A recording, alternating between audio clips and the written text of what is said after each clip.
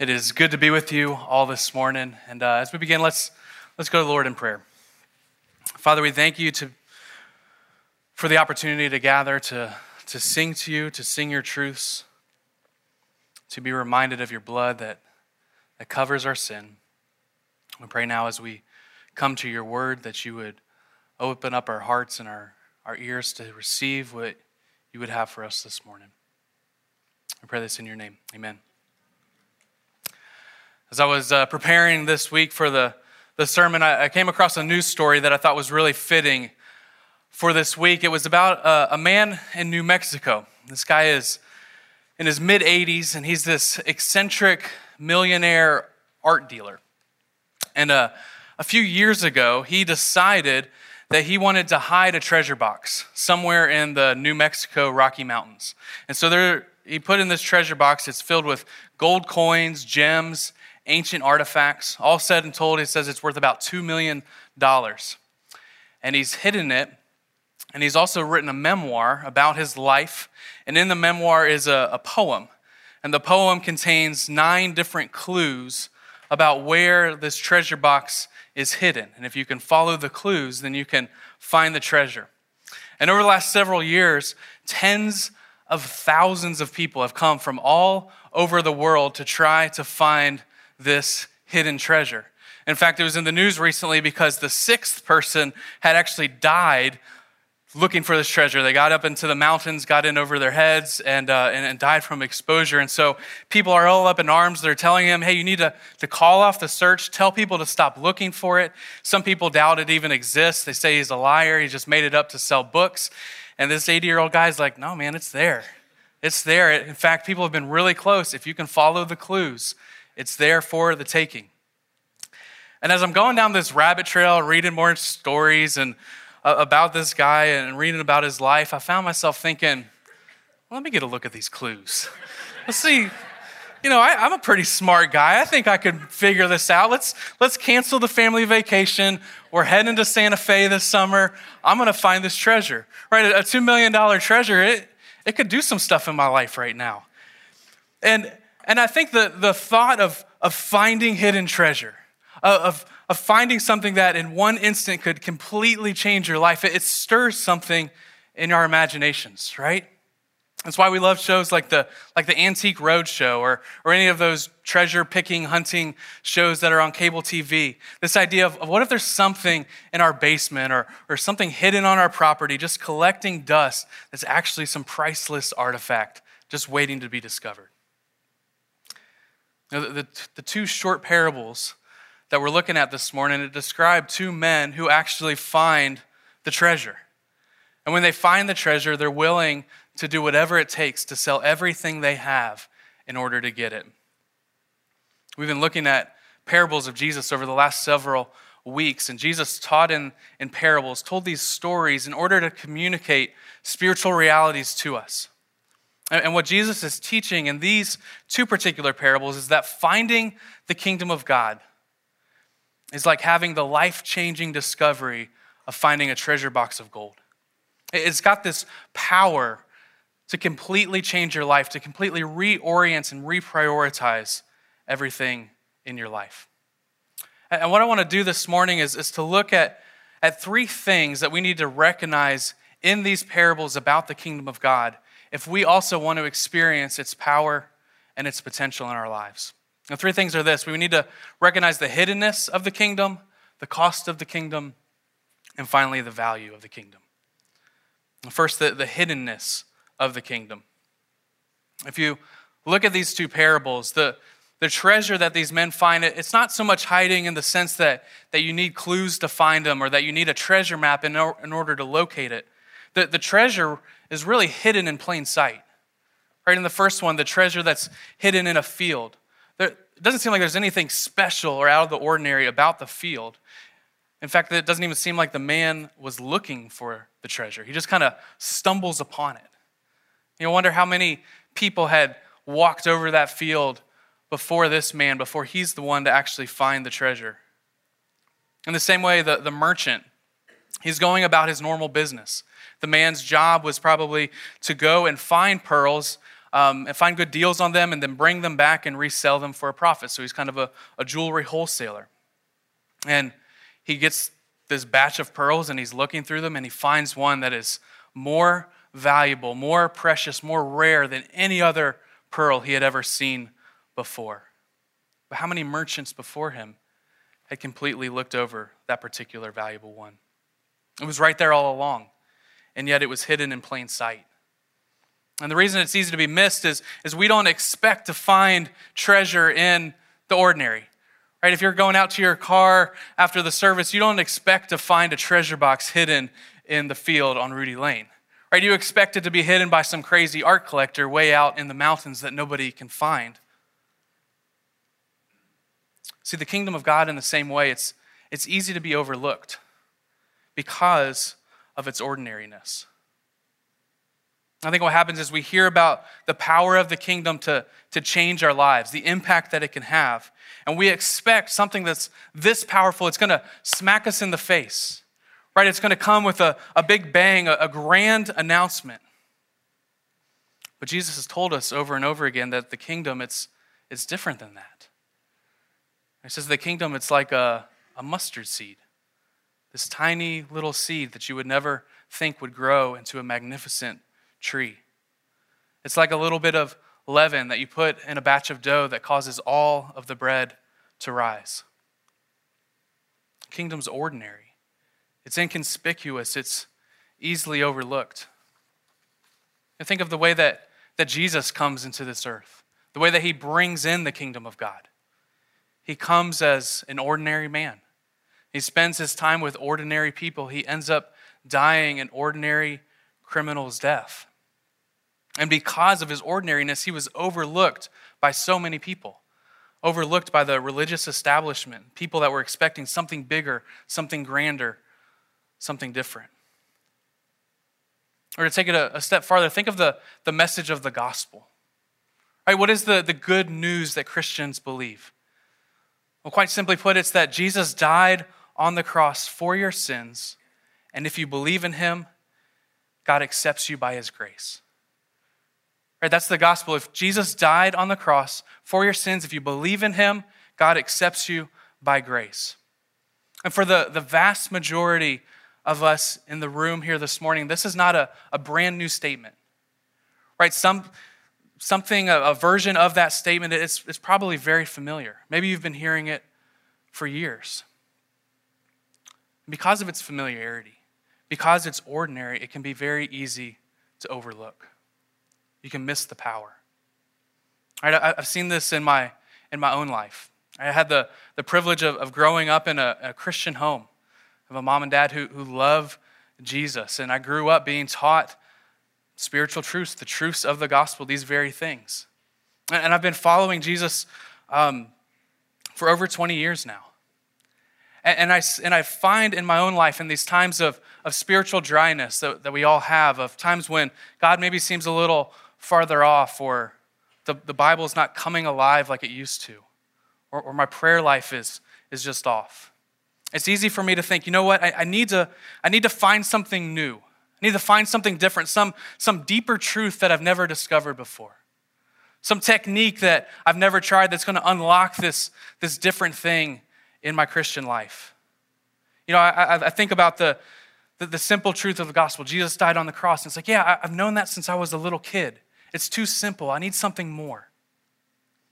And the reality is, just because it's simple, it doesn't mean that it's not powerful.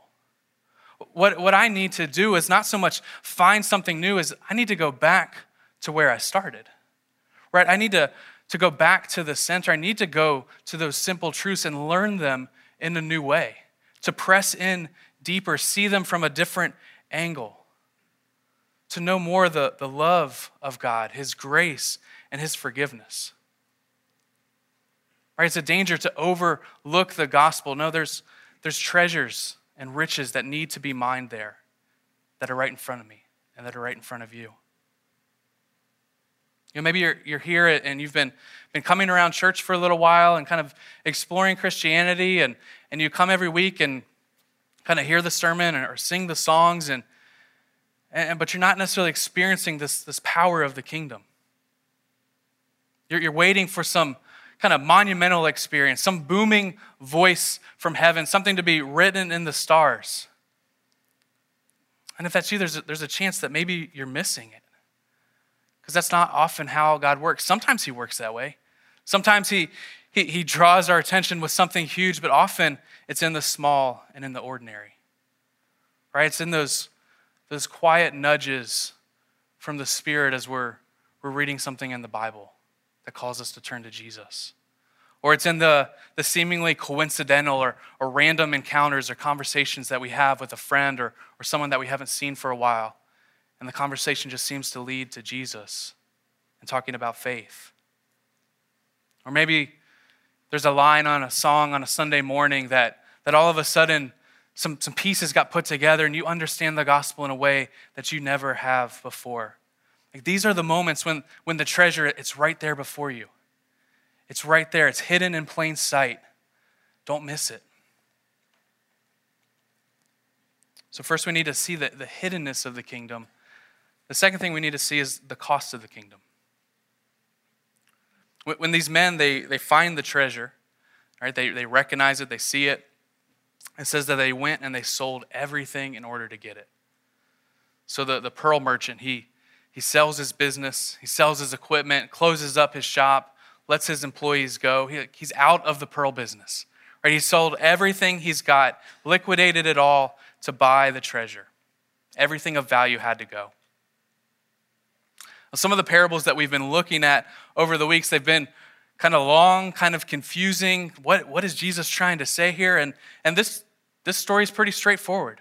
What Jesus is trying to communicate is pretty simple. But it's also pretty challenging. What he's saying in these parables is that if you want the treasure, if you want the kingdom, it's going to cost you everything you've got. Dietrich Bonhoeffer, the famous missionary and martyr, he wrote a book called The Cost of Discipleship. And in it he says, when Christ calls a man, he bids him come and die. Right? There's a sort of dying to ourselves that needs to happen if we're going to follow Jesus. And Jesus, he himself says it more boldly than I think I would ever dare to. He says in Luke 14, verse 26, he says this about following him.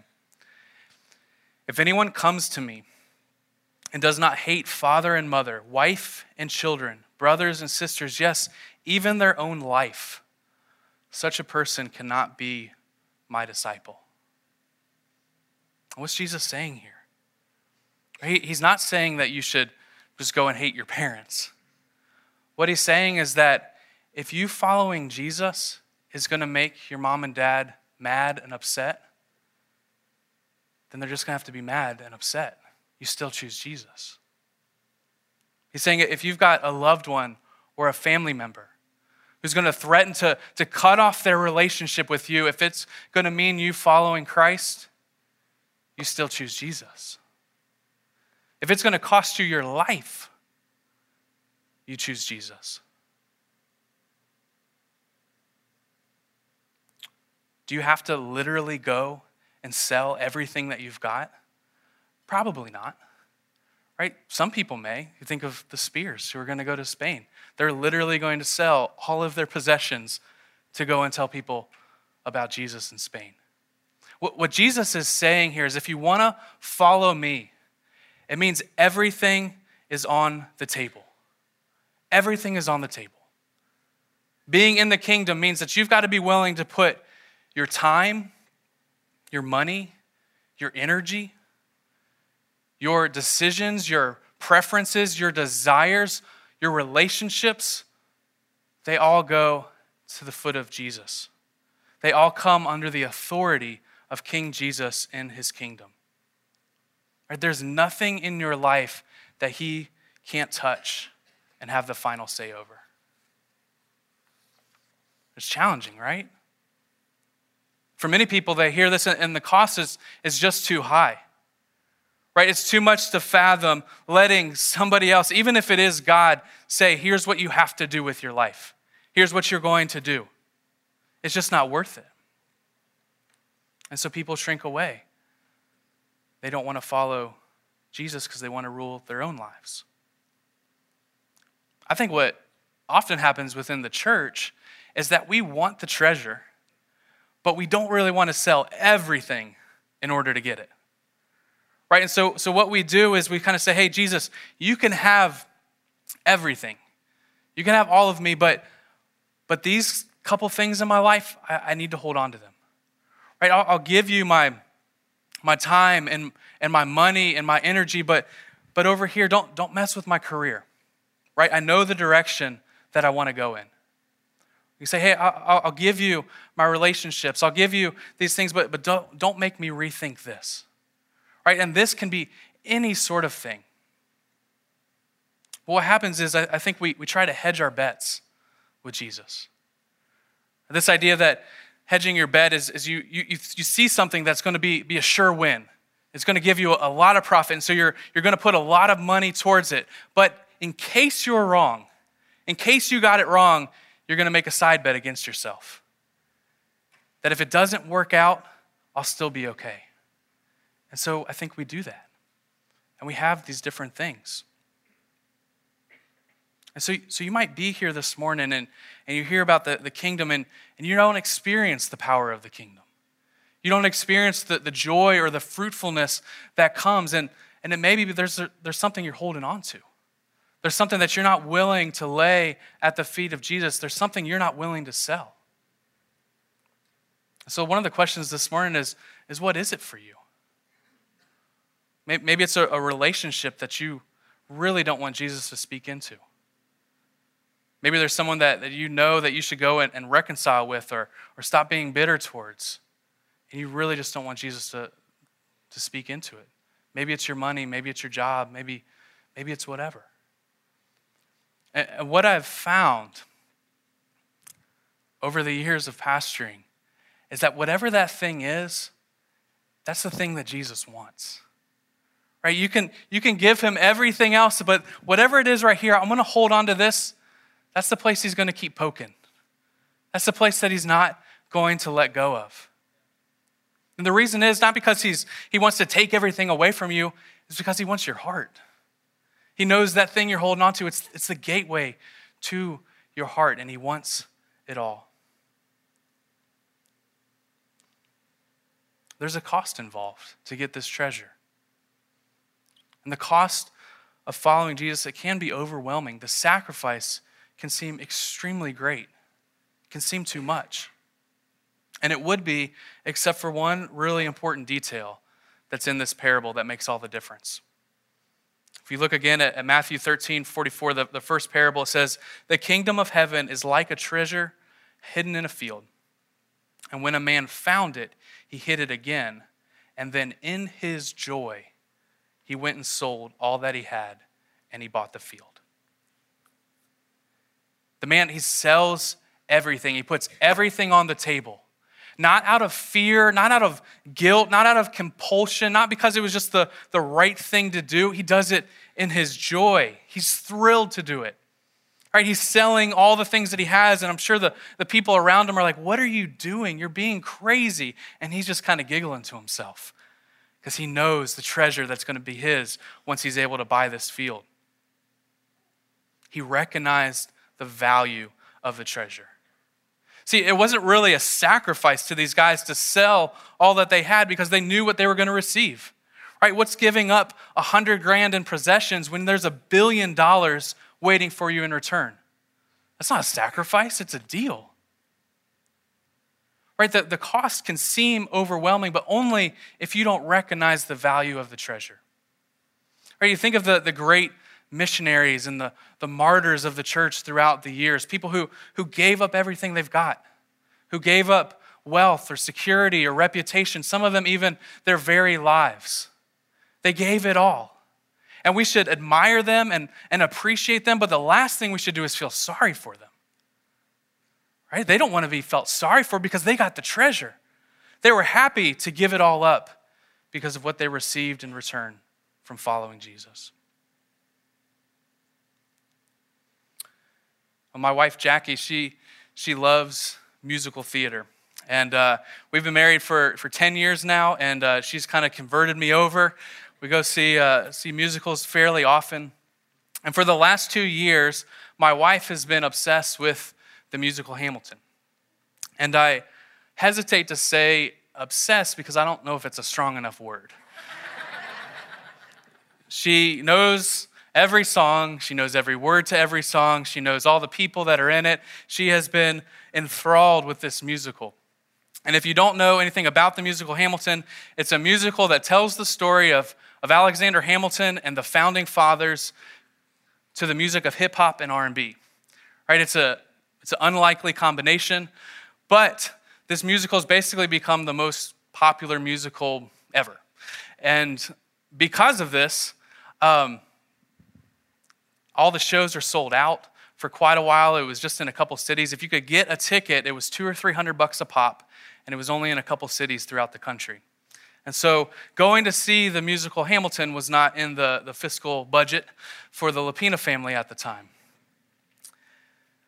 Well, this fall, I get a call on a Tuesday afternoon from a frantic and very excited wife. And as she's on the phone, kind of hyperventilating, and I'm like, what is going on? She tells me that she has won 2 tickets to go see Hamilton.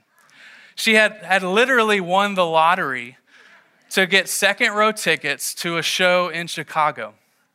And so she's telling me this. She's thrilled. She's out of her mind, excited. Now the contest that she won, it was kind of meant to be a local contest because the tickets that she won were for the following day at the matinee show.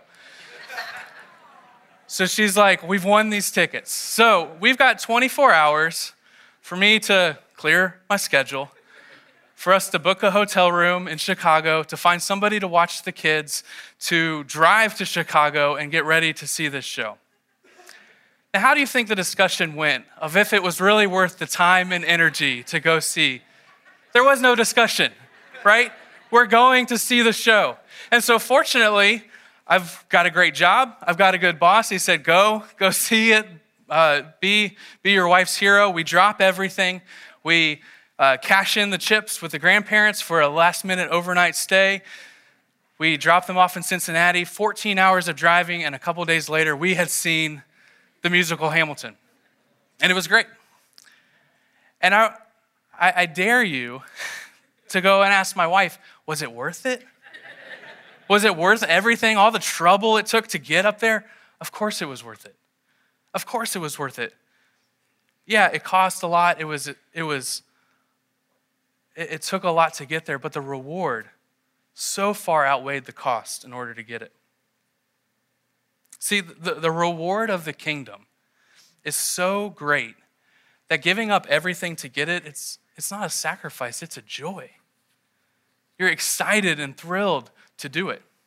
Life in the kingdom of God is a reward of immeasurable value. There's no way to put a price tag on it. And so I think that the natural question is, well, what's so great about it? What's so great about the kingdom? And I think there's so much that we could say about the value of following Christ, and it couldn't possibly exhaust its riches in one sermon, let alone a third point. But I want to give you 3 things. 3 things that make the kingdom so incredibly valuable that it would be a joy to sell everything to get it. Jonathan Edwards, in his very first sermon that he ever preached, he was 18 years old, and he preached a sermon called Christian Happiness. And in it, he had his 3 points describe the kingdom's value.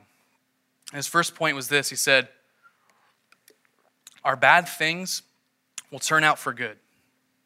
First thing, our bad things will turn out for good. Romans 8:28 says this. It says, we know that for those who love God, all things work together for good, for those who are called according to his purpose. Life's hard, amen? Right? There is a lot of bad things in this world and in our lives. We're bombarded with it every single day. There's brokenness, there's pain, there's suffering in our own lives and the lives of people we love. We struggle with our sin and the sins of others. But Jesus, he makes this incredible promise about his kingdom where he reigns and where he's in charge. He says our suffering and our sin, it doesn't have the final say. it doesn't win in the end. Jesus ends up winning. And Jesus goes even further. He says, I'm not just going to get rid of all these things. I'm not just going to get rid of the sin and the pain and the brokenness in this world. I'm actually going to work all of it together for your good. I'm going to take these broken things and I'm going to do something glorious with it for your good and for my glory. He tells us our lives are like this beautiful mosaic that's being created. That if you get up really close to a mosaic piece of art, the pieces look jagged and edged, and they seem kind of random and meaningless. Because up front, you don't have the perspective of the artist. You can't zoom out far enough to see the beautiful picture that is being made. And the reality is, for many of us, we can't see the mosaic that is being made for us by Christ. We can only see a little bit. And so sometimes we have the luxury of seeing how God works things out together for our good a few years down the road, but oftentimes we don't. But the promise is there.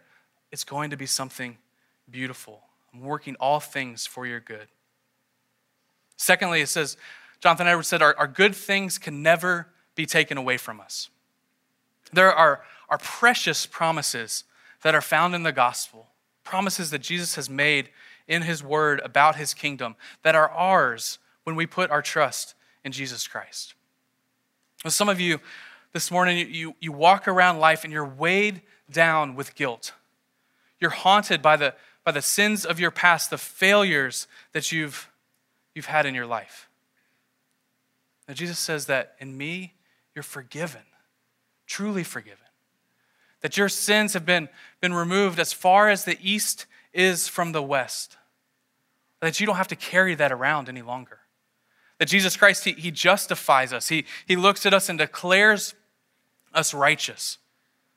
That God looks at us and sees perfection. Or some of you this morning, you're lonely. You're insecure. You don't know if you belong or what your place is in this world. And Jesus says, you know what? You know what your place is? You're adopted. You're adopted into my family. Trust in me and you become a son or a daughter of the King. Or you want to know what your place is in this world? You're royalty. You get everything that the Father has. He's going to share his inheritance with you. All right, we have peace with Christ. That we're no longer at odds with the one who created us. Instead, we're at peace. Peace with God, and we can have peace with each other.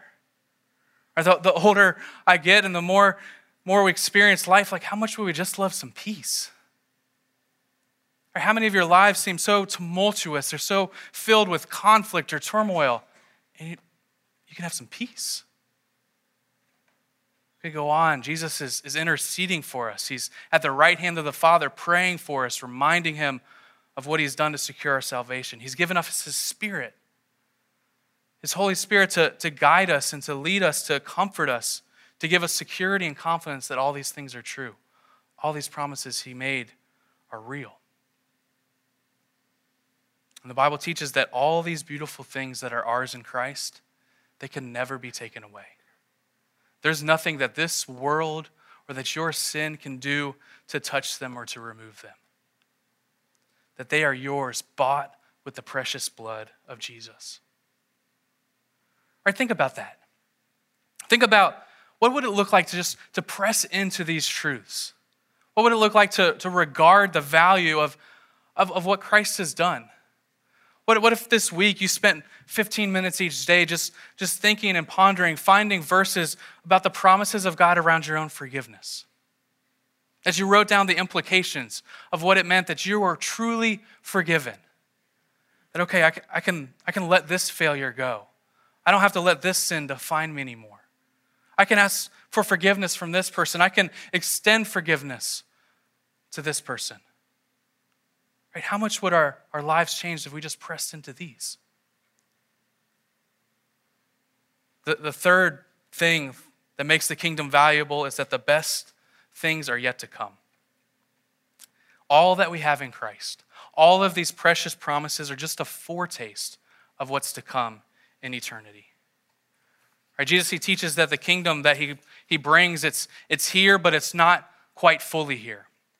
And that a day is coming when he will bring it into perfection and into fullness. And we will spend eternity with God. The joy and the peace and the love that we get to experience a little bit, we'll have it fully. There will be no more sin. There will be no more suffering, no more death. We'll know God, our Creator. We'll be his people, and he will be ours. That's the great hope that we have at the end of our lives, is that we get to live on forever with God. Our best days are not behind us, but instead they're ahead of us. So think of these just three things that we have in the kingdom. Our bad things will turn out for good. The good things you have can never be taken away, and the best things are yet to come. Right? This is what's offered. This is what life with Jesus looks like. Do you see how incredibly rich this treasure is? Right? What would it be like to live in the reality of those three truths day in and day out, to live with confidence that those things are as true as the sun rising every day? Right? What would you give to have that kind of confidence and peace and joy in your life? You'd give everything, right? You'd give everything. Yeah, it costs everything. Following Jesus is going to cost a lot. It's going to stretch you in ways that you never thought. But in the end, if this is what you get, what are you really giving up? I mean, what else are you going to do? What else are you going to give your life to? I mean, think about this. If those are the three things you get in the kingdom, what's the alternative? What are the three things of the kingdom-less life? If in the kingdom all the bad things work out for your good, outside of the kingdom, all the bad things stay bad. And they haunt you. And they go with you. I mean, outside of the kingdom, how do you deal with suffering? How do you deal with the pain and the brokenness? How do you deal with sin in your own life? You can't. There's no recourse. Right? In the kingdom, the good things can never be taken away, but outside the kingdom, the good things we have, they decay and they fade. Right? If you're living for something besides the kingdom, what are you living for? A bigger bank account? A better office? A better career? A legacy with your family? Those things decay. They fade. They become forgotten. The book of Ecclesiastes that we've been studying within men's Bible study, it says that stuff's it's smoke, it's vapor. If all you have is this life, it's a chasing after the wind. Right? Outside the kingdom, the best isn't yet to come. Right? Death is yet to come. There's not hope there. Right? There's a bleakness to the alternative of the kingdom. But these are our options. And Jesus says to us, no, I've got another way. I've got something better than what this life has to offer, than what this world offers you. Come into my kingdom. Yeah, it's going to cost you everything you've got, but it's more valuable than anything you could ever hope to have in this world. How can we be sure? How do we know Jesus is going to come through on his promises? What assurances do we have? The assurance we have is this, is Jesus, he backs it all up. He says, hey, give up everything you have to get me. He says, I'm going to give up everything that I have. Going to the cross cost Jesus everything. He gave up his life so that we could have this treasure. Hebrews chapter 12 says that we should look to Jesus, the founder and perfecter of our faith, who for the joy set before him endured the cross, despising the shame, and is seated at the right hand of the throne of God. See, Jesus, he gave up everything for us. He endured the cross and its shame and all of its awfulness. Why? It says, for the joy that was set before him. What was that joy? What was the joy set before him? What did he not have before he went to the cross that he got after he went to the cross? It was us. It was you and it was me. Jesus looked at his people and said, "You're the treasure. You're the pearl of great price, and I'll give everything I have in order to secure your salvation, to bring you into a relationship with me." He gives it all up. And he does it with joy. He does it gladly because he loves us so much. And now he says, "I've given up everything to have you. Come to me, be in my kingdom, follow me." So as we close this morning, the invitation is to press in. Right? Don't miss the treasure. Don't miss the reward that is right before us, that is in Jesus Christ. Let's press in to know him, to obtain the pearl of great price. As we come to the communion table, we remember each week that Jesus' body, it was broken and his blood was shed. And every week we have this opportunity to remember, to press in deeper into the truths of the gospel, to get to gaze once again at the treasure of knowing Jesus and being able to follow him.